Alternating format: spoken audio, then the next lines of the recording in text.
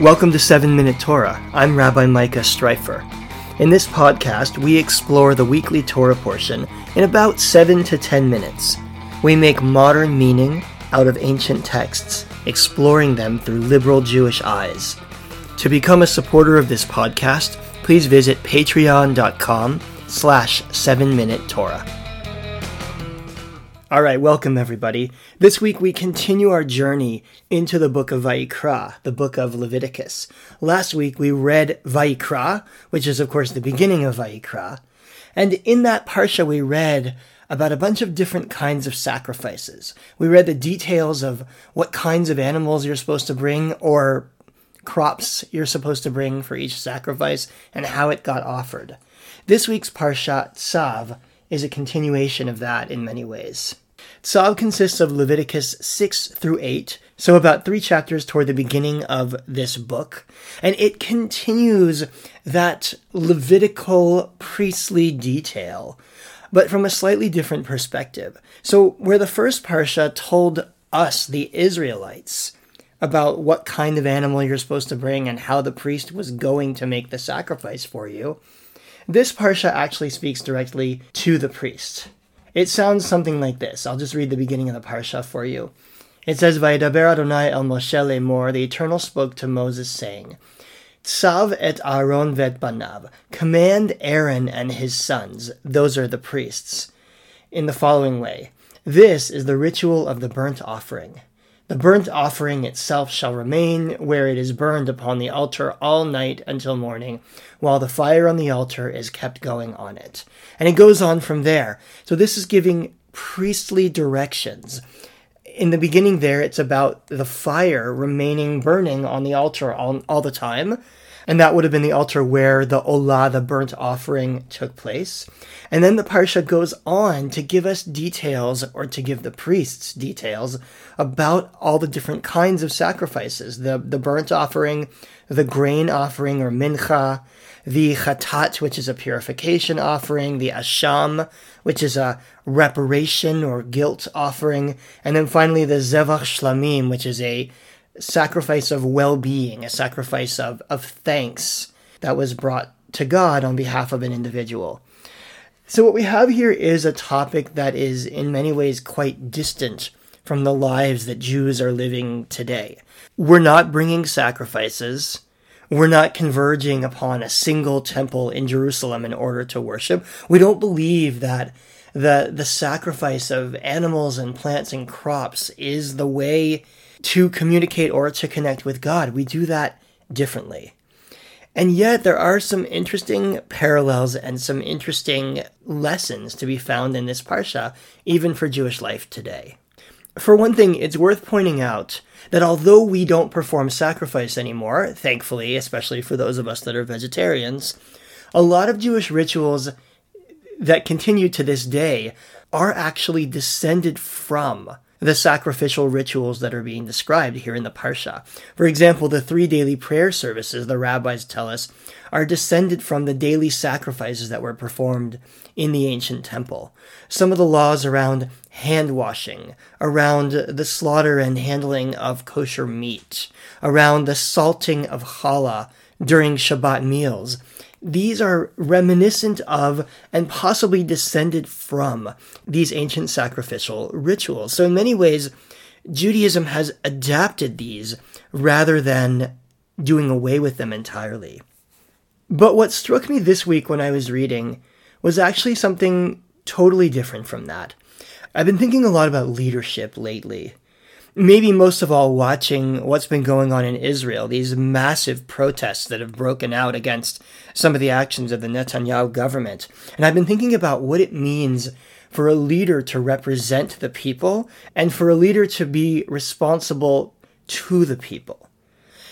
And this is obviously not a new issue, and it comes up in some of the commentaries to the Parsha, and actually a somewhat unexpected place.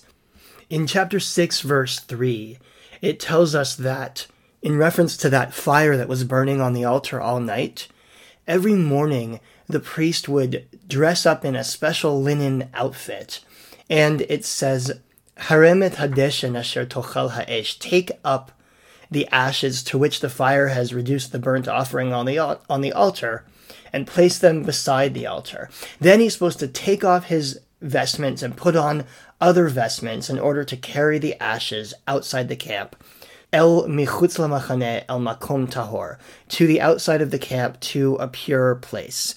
In other words, the priest has this job every morning of basically clearing out yesterday's sacrifices, clearing out the ashes from the sacrifices that were performed the previous day. And in the midst of that, the priest has a kind of a clothing change. He's supposed to take off his special priestly vestments and put on this ash-carrying outfit. And the commentators want to know why. Now, to some extent, it's obvious why. You're dealing with ashes and blood and lots of stuff that would get all over your clothes. And so when you go to carry out the ashes, you don't want to wear the same outfit that you wear for the holy service within the temple. And Rashi essentially says a version of that. He says, this is a matter of decency so that the priest should not soil the garments in which he regularly has to minister at the altar. So that's one possibility. But there is a second possibility that I found in a Hasidic teaching, that this clothing change is actually more about the priest's mindset than it is about the actual schmutziness of the job that's being done. This is from Rabbi Simcha Bunim of Peshishcha, an important 18th, 19th century Hasidic leader. And when he reads this section, he says, "This is the first thing the high priest must do before he enters into the Holy of Holies, so that he will not forget, when entering this holy place, the everyday needs of the people. The Torah commands him to remove his elaborate clothes and put on simple clothes, to remind him to pray for the day-to-day needs of the Jewish people." So according to Rabbi Simcha Bunim, this clothing change, as I said, is not only about the actual messiness of the job, it's also about what the priest ought to be thinking about. The high priest shouldn't start his day putting on his nicest clothes and lording over the people. He's supposed to start his day putting on ordinary clothes and performing a menial task, so that he feels like a regular person, so that he is in touch with the needs of the ordinary people that he is supposed to be serving. How easy is it for a leader to forget who she or he is supposed to be serving? How easy is it for a person in power to be blinded by power, or to shut themselves up in an echo chamber so that they only hear people who agree with them, so that they're no longer in the habit of hearing the voices of or thinking about the needs of the actual people who they serve, the actual people who either elected them or, in the case of the high priest here, are represented by them. Now, clearly this is not a new issue if our sacred texts have been dealing with it for so long, but it certainly is something that we see in the real world around us. To quote Dr. Ira Schweitzer in last week's La Sok Taste of Torah, this is on our website, he says, "Here in Canada, we need not look any further than the number of times the Ethics Committee has reviewed the actions of a Prime Minister. Americans certainly have plenty of examples to point to as well. We have seen rabbis get into trouble using their positions to act inappropriately with congregants. I need not go on." End quote. And I would add to this that I think this was exactly the message of the Israeli people over the course of the last week, and really over the course of the last number of months, as they have taken to the streets to protest against the actions of a government that many people feel has forgotten the needs of the actual people that they're serving. The specific issue in play here has been about how do you structure the judiciary? Who should decide who sits on the Supreme Court? What should be the powers of the court to override laws passed by the parliament? But what Bibi seems to have forgotten, which so many leaders forget, is that he needs to make these decisions in conversation with the people that he represents. That it's unwise and irresponsible to try to ram through a set of changes that contravene the wishes of so many of your people. Even if you do have a majority in parliament, Even if you do have a set of lawmakers behind you, even if 64 of the 120 people in the parliament agree with you, it's meaningless if you're not listening to the actual people who you represent. I'm not even going to get into some of the major challenges inherent in the legislation that's being pushed through, some of the ways that the democratic institutions of Israel are potentially being eroded by this proposed legislation. I think it's a topic for another day. I highly recommend listening to, for example, the Times of Israel Daily Briefing podcast, if that is something you want to learn more about, and there are other sources out there as well. Although I will say that I think that also relates to this teaching that we learn from our sacred texts, that leaders are responsible to represent the best interests of their people, not the best interests of the leader, or of the party, or of their own desire to remain in power. And therein, of course, is the danger of power, that power often breeds the desire for more power, which, according to Rabbi Simcha Bunim of Peshishcha, is the reason that the high priest should put on ordinary clothing every single day. So I'll just end today by saying that I'm in awe of the Israeli people who took to the streets this past weekend and over the past number of weekends, who have stood up and are continuing to stand up for democratic values and for the idea of a Jewish state that is faithful to its own Declaration of Independence, its own declaration of equality and civil rights for all people. There's a long way to go to achieve that vision. There's a lot of work to be done.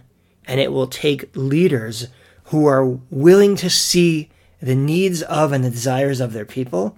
And it will take people who are willing to stand up and say to their leaders, that's enough. It needs to be different now.